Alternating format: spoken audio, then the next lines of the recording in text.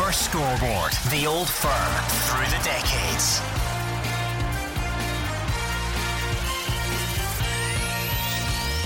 This is Super Scoreboard, the Old Firm through the decades. I'm Hugh Keevins. The decade we have arrived at, the 1990s, a decade of torture for Celtic, but with one redeeming feature: the capture of the league title in 1998, which prevented Rangers from winning 10 in a row. Super Scoreboard, the Old Firm through the decades. Well, we're talking about these members of the football aristocracy: Laudrup, Gascoigne, Larsson. Another one strolled in then, and I remember, and I've never ever been allowed to forget it. Lubo Moravcik, and I've written in a newspaper column, who's this guy? What are they sending him for? Do your homework, Hugh. Yeah. Lubo Moravcik. I remember his first Old Firm game. I'm sure you do too, Simon. He scored twice. Yeah. And when he scores the first goal, he looked around Celtic Park as if to say, What have I done? And by the second goal, he was quite enjoying himself. Yeah, and it's great memories, and that bit of footage I've really enjoyed over the years. It is. He's just taken the whole thing in. Back inside, a half chance, a shot. Lubomir Moravcik has scored for Celtic. The 33-year-old on his Old Firm debut after 12 minutes. Celtic 1, Rangers 0. A great ball up the right here. Simon Donnelly connected to Boyd. It is in fact cuts it in. There's a glance together. It's 2-0. Lubomir had the double. He's done it again. He scored the second goal. Absolutely incredible. But Lubo, I know you went down on paper, but we were thinking the same thing or similar. I didn't know who Lubo Moravcik was at all, and it's probably your own ignorance of the game, because when you now look back, you've got guys like Zidane saying he was the best 10 in that French league at the time. Zidane looked up to Moravcik in terms of how he played the game, which is incredible. What a compliment that is. But we didn't know. But I tell you one, we knew after one training session, because you could not tell if the guy kicked, if he was strong on his right or strong on his left, because he was equally good with both. He was putting things in. He was taking corners with outside of both feet, finishing with both feet, and everybody to a man more or less stood back and went, wow. And the guy had a successful 3 or 4 seasons at Celtic, maybe a wee bit longer, but I wish we'd got him mid-20s. What a player. After 6 titles in a row, you, Mark, decided to go. Everyone's wise with the benefit of hindsight, but do you regret that now? Probably the worst decision I ever made, I think, as a player. And I always go back to this because my dad, go to my dad, and I always take a lot of things from him because he was a successful player. Never make a decision when you're under the weather or not well. Right? And I just had an operation on my ankle and my knee at the same time. And that's when QPR came into me. So I was sort of in rehab, and I was probably 10 days into it, and I needed to be six to 8 weeks just to tidy up. And then QPR just came in and offered £1.5 million for 35-year-old, which to the chairman sounded good business. He's looking at his centre forward, sat there with a lot of scars on his knee and his ankle, and thought, right, it might be time to cash in on this. And he left it completely up to me whether I wanted to do it. And it's, as I say, the worst decision I ever made. When I got down there, it was all hurry. They wanted me to play before the rehab was completely done. So I was probably doing a little bit more harm to myself, trying to obviously help Ray get, who was the manager down there, get into the side and help the side because it was struggling. And as I say, it was hard work. I was coming from an organisation that was so professional to an organisation that was completely the opposite, and didn't see the value of waiting the period to get me back strong, hurrying me back, And I suffered, I think, suffered for about 7 or 8 months. While that I was playing, then I couldn't train. So you know what it's like when you can't train. The game becomes hard work.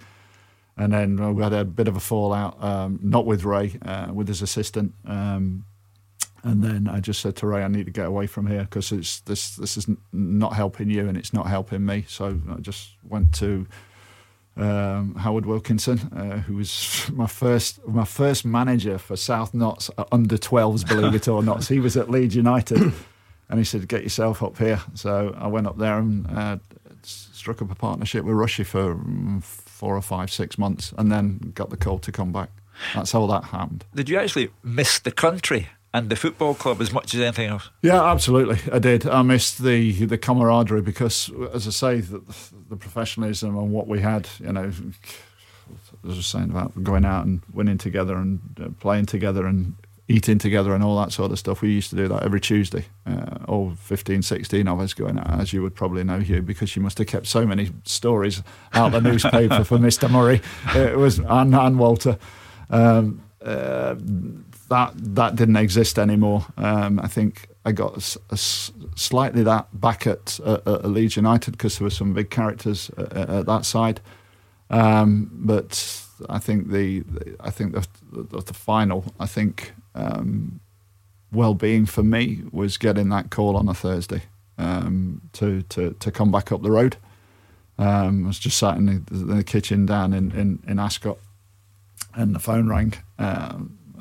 Mrs. picked the phone up and she just said, "It's your agent on the phone," and I picked it up, and the first thing he said was, "Do you want to go back to Rangers?" So immediately you think it's a player winding you up, right? An ex-player or something winding you up. So I just put the phone down, and it rang again, and he picked it up. So he said, "Don't put the phone down." He said, "This is Walters, and I've been on the phone to David Murray. They want you to go back to the end of the season. They're struggling for players, and there's got an Old Firm game coming up." And that was on the Thursday before the Old Firm game. I think it was on the Saturday. So it was like a nanosecond. A nanosecond that you would probably think you would need to think twice about.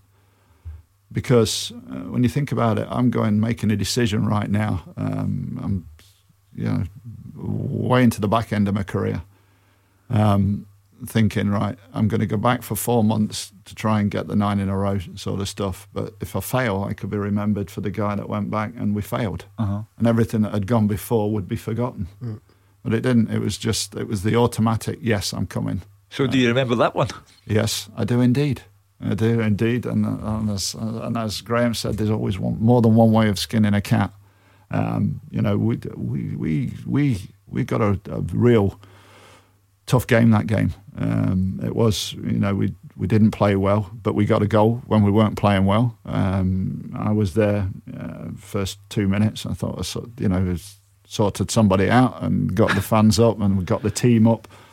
And then we scored a scrappy goal and then we got battered. And as I recall, back in when I joined, and Graham was talking to the boys, he says there's more than one way of winning a game and all that. And if you want a reaction, let's have a big tackle, roll your sleeves up, get everybody together, start a fight, do something, and that happened.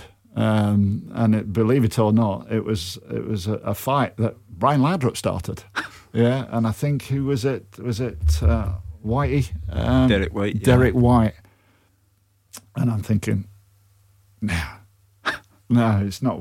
Ladrup doesn't fight, but I think Derek had stamped on his back or something or other, or caught him. So I just went over there as a peacemaker, believe it or not. And then Charlie Miller grabbed me from behind, and I've got a big, ugly goalkeeper running up the pitch.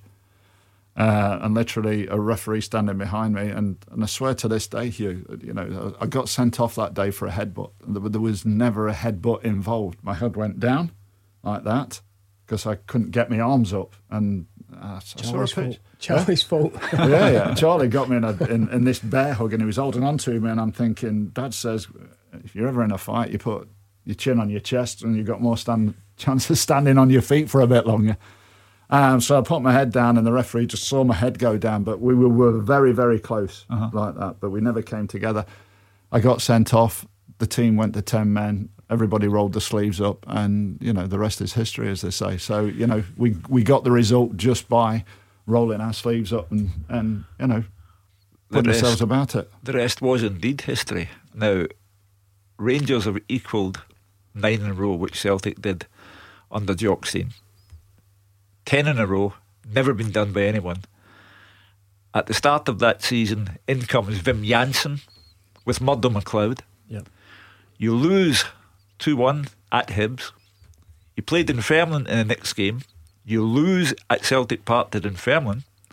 I'm standing here in the Radio Clyde studio doing the phone-in, and that night the first phone caller said, "Get Jansen out and get him out now."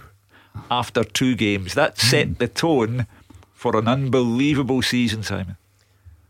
Well, first and foremost, I'm no surprised at the reaction there. Sounds about right for Glasgow, doesn't it? It does. But you couldn't make it up. I've thought about it over the years. It's a film, that season. Murdo took us to Holland pre-season. Murdo himself has told me that he didn't know what capacity he'd come back to the club in. He thought maybe reserve coach, but they gave him the job of taking us to pre-season because we didn't have anybody in charge at the time. Wim came in as we were over in Holland. Again, through probably our own ignorance, none of us really knew who Wim was. He'd been at 2 World Cup finals, been there and done it. But again, a new name to us. We'd been linked by Ruud Gullit to everybody else, and Wim gets the job, comes in Holland, and as you say, first game, sunny day, Easter Road. He's so-called star signing, plays it in, Chick Charnley scores, we get beat 2-1. We go to Celtic Park the following week, get beat, no points from the first 2 games in the most important season of the club's history.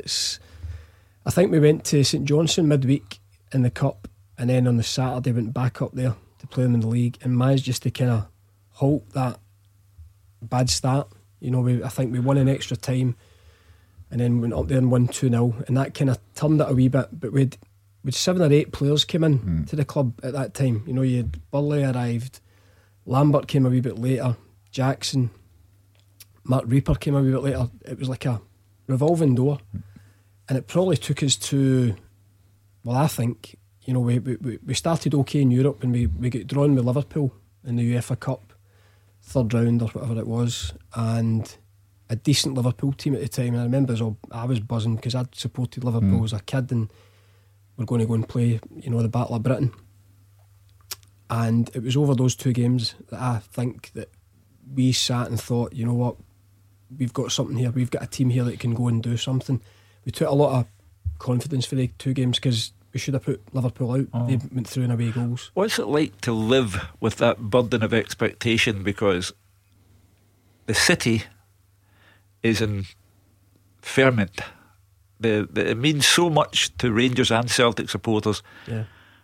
What's it like to live with that burden on your shoulders? I think for me, signing for Celtic at 17, I felt, when you get into the first team, I felt the burden anyway, because Celtic and Rangers are expected to win every game, and they're expected to win every game. I remember coming out of Celtic Park one day, we'd won 4-0, and I was getting stuck off a fan because he had 5-0 and he's cooking. So you're used to that to an extent. But to answer your question, I was 23, 24 that season, and I think I'd be more nervous now because you kind of just get caught up in that a wee bit. I think the more experienced players might have felt differently, but at the time I just get caught up and just do your job week by week, do your job.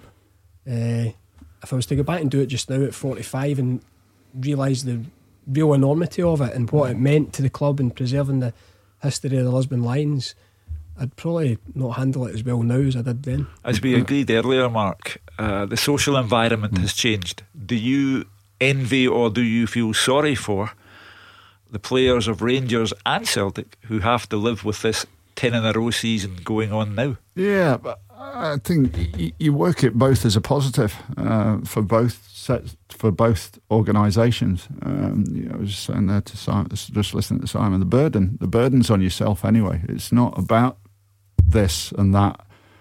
The burden for me was always about being the best you could be on every given day, training or playing football. That's where the burden starts. It's not about winning 10 in a row, stopping 10 in a row, winning 9 in a row. It's about winning every game, every challenge. That is your own personal burden. And I think all the top players carry that. That's why they are great players and they play for so long.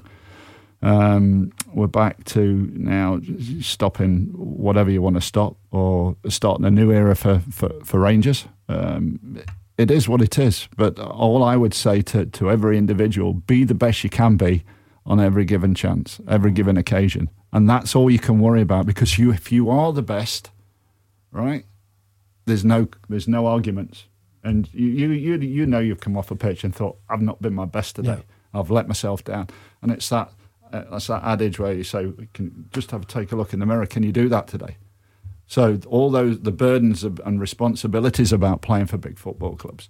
Some people can handle it and some people can't handle it. But I think it's all down to individuals. In that season, Simon, there was a pivotal game at Celtic Park where Craig Burley and Paul Lambert scored and Celtic won 2-0. Where Andy Gorham was terrific as usual, but he couldn't stop two fine goals. Were you conscious that day that this was a turning point in that season? Yeah, I think so, because I think, you can correct me if I'm wrong, but I think Rangers, if they get the result that day, they were going 6 points clear or something, I think, at the turn of the year. It was a crucial game. The manner that we went about it as well, again, the two goals came late on in the game, I think. But yeah, you could probably pick the bones out that full season. You know, there was little bits throughout the season. Touched on the Liverpool game, touched on the St Johnstone game on the back of the terrible start. And even looking back, I know Mark said earlier on he doesn't really look back at stuff. I don't really, but I'm on Twitter, so people throw stuff up all the time. And I seen a game the other day. We beat Motherwell 3-2, but we were behind twice in the game. So it just kind of emphasises to you that it wasn't plain sailing. You know, it was ups and downs. Hearts were in amongst it up until about the turn of the year. Then they fell away. And you're always living with that pressure of, how did they do? How did they do? And it got down to that second last game where Rangers get beat on the Saturday against Kilmarnock with a late goal. Yeah. And that was the first time it was in our hands. 2 games for home. It was the first time that we could actually say, we're in control now. And then the pressure changes again. Then it changes again. Yeah. We go to Dunfermline the next day. We get into a good position. You scored. I score the goal. We get into a good position. 15 minutes for the end of the game. It felt as if every Celtic supporter was in Fife that day. There was green and white everywhere, because the expectation was, this is the day we're going to do it. And then they equalised with 15 minutes to go. And I can remember the feelings in the dressing room and the bus back to Celtic Park. Every guy to a man, obviously gutted with the way it went, but we wanted to get in place St Johnstone right now. We wanted to go back to Celtic Park. Can we play the game now? Because we had to wait a full week for that game. Before I go through the events of that day, Mark, John Brown you mentioned earlier, Walter, Ali McCoist, steeped in Rangers. What were they like on the day of a game against Celtic? Walter would be calm and in control. He was the manager, but you had some real Rangers men there. Yeah, Bomber would marching up and down. People are different, and Simon will tell you, some people just sit down and read a programme. Some want to fiddle with the ball. Some are marching up and down. You know, some just are really, really vocal, and some just sit in a corner, staring into space. You know, looking to how they're going to chart the game through their own mind. Yeah. I was not much of a talker, because I had always had the first 15 minutes of every game that I played, what I wanted to do in my head, and go from there, sort of stuff. So I'm thinking what we're doing and what have you. But I mean, Alistair on the right hand side. I sat in the corner. And I had Ian Durrant on the left hand side of me, so I've got verbal tennis going backwards and forwards between these two while I'm trying to focus on what I'm trying to do for the first 15 minutes of a game. You got Ian Ferguson sat next to Alistair, who's chipping in with the odd, pearl of wisdom, and it's all different. Bomber was he was a big loud voice in the dressing room. You know, you've heard the story about the hyperventilation, the blowing into the bag and all that sort of stuff. That's the sort of person that Bomber is. Richard Gough, very calm, as you saw when he played. And then, we had a good, with Archie Knox and Walter, got two good guys in there that you knew how and could see up and pick up on every little emotional vibe that was happening in there. But there was, for all Firm games, they were very simple, because I think the bigger the game, the better the performance. I always thought. I thought we always, in that period, were very, very good in the big games. Because we had outlets, we could score goals from all over. We had two centre halves that scored goals. We had a midfield trio that could score goals. We had wide players that scored goals, and then you had your two centre forwards that scored goals for fun. So we had all that sort of, not so much pressure, but joy, knowing that we could all rely on each other to pull something out the bag. So it was a great environment to be in, especially, as I say, the Old Firm games. Initially, it was Aberdeen when the nine started, and it was a lot of great moments in them periods, as I recall. Oh. So Rangers have 9 in a row. If you mess up against St Johnstone at Celtic Park, they might have 10. Yeah. I remember going there that day with Davy Provan. We were the commentary team for Super Scoreboard, and there were men and women around about us who were physically trembling. It meant that much to them. They were in a state of what I could only call nervous anxiety. How on earth did you manage to keep calm in the dressing room? Because it's your job. It's a weird one, because, as I say, now I'll probably get it now, 20 odd years later. But it's your job. You're focused. You're in the starting 11. That's the first thing you look at it. Am I playing today? Yeah, I'm playing. I'm starting. Brilliant. It's St Johnstone at home. We expect to beat St Johnstone at home, and Henrik scores after 2 or 3 minutes, and you're thinking, this will be 3 or 4 today. We'll actually close the season out in a bit of style. That didn't happen, obviously. Yeah. Again, I've watched that game back. First half, we do everything but get the second goal that would effectively kill the game. But you can see the nerves creeping in the second half. In lockdown, they showed that game in Celtic TV or something. You can see misplaced passes. You can see it starting to play in people's minds. This time last week, Dunfermline equalised. I think Rangers were doing the job up at Tannadice. You could sense that from the crowd. That one false move here, St Johnstone get a couple of scrambles in the box that could quite easily have went in another day, and then we get the second goal that kind of just got us over the line. I think maybe 60-65 minutes, because we knew then that was it. St Johnstone are coming back. But I can understand, and I'm proud. I take a lot of pride for actually playing my part in that, because I know exactly what it means to the Celtic following. And it goes back to that marvellous team, Celtic's best team. When they won 9 in a row, they didn't want that record beat. So it's a huge achievement for the club that year. But at the time, it's weird. The 90 minutes, it's just you're consumed with the game and what you have to do. It's up the line for McNamara to chase. He's got Bright back in the middle. McNamara, first time Harold Bright back has scored for Celtic. It's Harold the Great. 2-0 for Celtic. The fans erupt. It's all over. Celtic have won the 97-98 Bells League Championship. I assume the celebrations were lavish, because I remember Henrik Larsson going into the director's box to do an interview with a Swedish journalist, and Henrik was wearing a Henrik Larsson mask. So I take it the celebrations were on the lavish side. Yeah. I think we had a great... we actually missed, because the pitch invasion, you couldn't see Celtic Park for fans. We kind of missed that, because we've come back inside. But I wouldn't probably change that for the world, because that wee period we had the boys, Marco been through it, we had the boys in the changing room, the family and friends were in the family lounge, right beside the home dressing room at that time, everybody came together, and it was an hour that I'll never forget. You know, just seeing your mum and dad there, your sister, your friends, your family, all the other teammates' families. It was a great moment. If you've been at Milan, Monaco, played for your country, do you look back on Rangers as what, the best of it all, or a golden interlude in it all? No, I think it would be the best, because I think my game was pretty much at its climate. I think my overall game, when I came, I was 28 years old, so I've been in Europe for 6 years, and I'd learned a lot, learned how to play the game.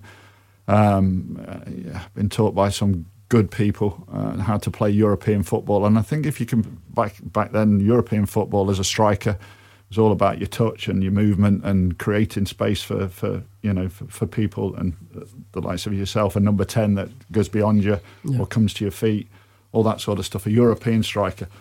So my big challenge was to get myself fit and in the right space and in the right headspace to deal with playing in Scotland. That was the only concern for me.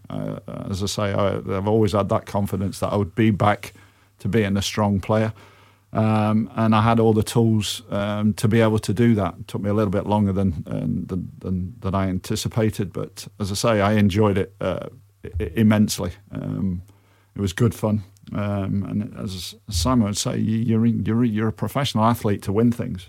You're not a professional athlete to becoming second all the time or third, and failing. So it was a great period. I'd actually obviously won my first championship in Monaco, so that was a great experience, and the ramifications of all around the football club that go on when you do win a championship. I was able to bring that into Rangers and sort of pass that information on. But it didn't need much. I mean, all the guys were the same sort of mentality as me. They all wanted to win badly. You came back and never left. Yeah, basically. So like the weather. Was it the lure of the country and the friendships that were made? Yeah, I think so. As a player, I really never went outside the family at all. I mean, as you say, you had the odd in Europe. You had the odd night, and you had a lot of retiros of staying away at Milan. We used to go away on a Thursday for a Sunday game and just stay at the training ground and all live and breathe football. Yeah. I didn't like that at all. Which Niels Lidholm literally He manipulated a way where I didn't have to come in with the rest of the boys. I just came in the night before. I didn't like staying away, but it was the best place to be, and in an environment, as I say, where you're winning most of the time. As you say, Celtic lost one game, one season. Yeah. And that's a big thing to take on board and to accept. That you don't win it. I know. You don't win it. After the 10 in a row was stopped, you went your travels soon after. Did anything ever match playing for Celtic? I don't want to be disrespectful to the other clubs, but no. The level of player that I played with wasn't the same. The atmosphere of a Rangers game or a European night at Celtic Park was never the same again. You know, I had a decent career, went down to experience the English side of it for 4 years. I had a touch of the English Premiership. Things didn't work out for us, different circumstances, but nothing that I experienced after I left Celtic could hold anything to the 7 years I had there. In terms of education first, coming through, the calibre of player that I developed, you know, watching and then training alongside, and then for the 5.5 years I was in the first team, some top players. Just one final observation for both of you. This is the fourth podcast. We had Jim Craig and Colin Steen for the 60s. We had Davy Hay and Peter McCloy for the 70s. We had Ian Durrant and Peter Grant for the 80s. Now you two for the 90s. And the one thing I'm always struck by, the mutual respect that the Celtic players had for the Rangers players and vice versa. I think because we know how hard it is both sides of both sides of the city for what the people want. Yeah. Both sets of fans need and want and crave for all the time. We know football's a way of life in Glasgow. It's more than a way of life sometimes, which becomes difficult to understand. But we have the respect for each other because we know the demands are very, very high for both for Celtic and Rangers players. But it's a difficult job to take on. But you have to take it on, and you have to embrace it, I think, and that's when you become successful, when you're embracing what you're actually doing and what you're trying to achieve.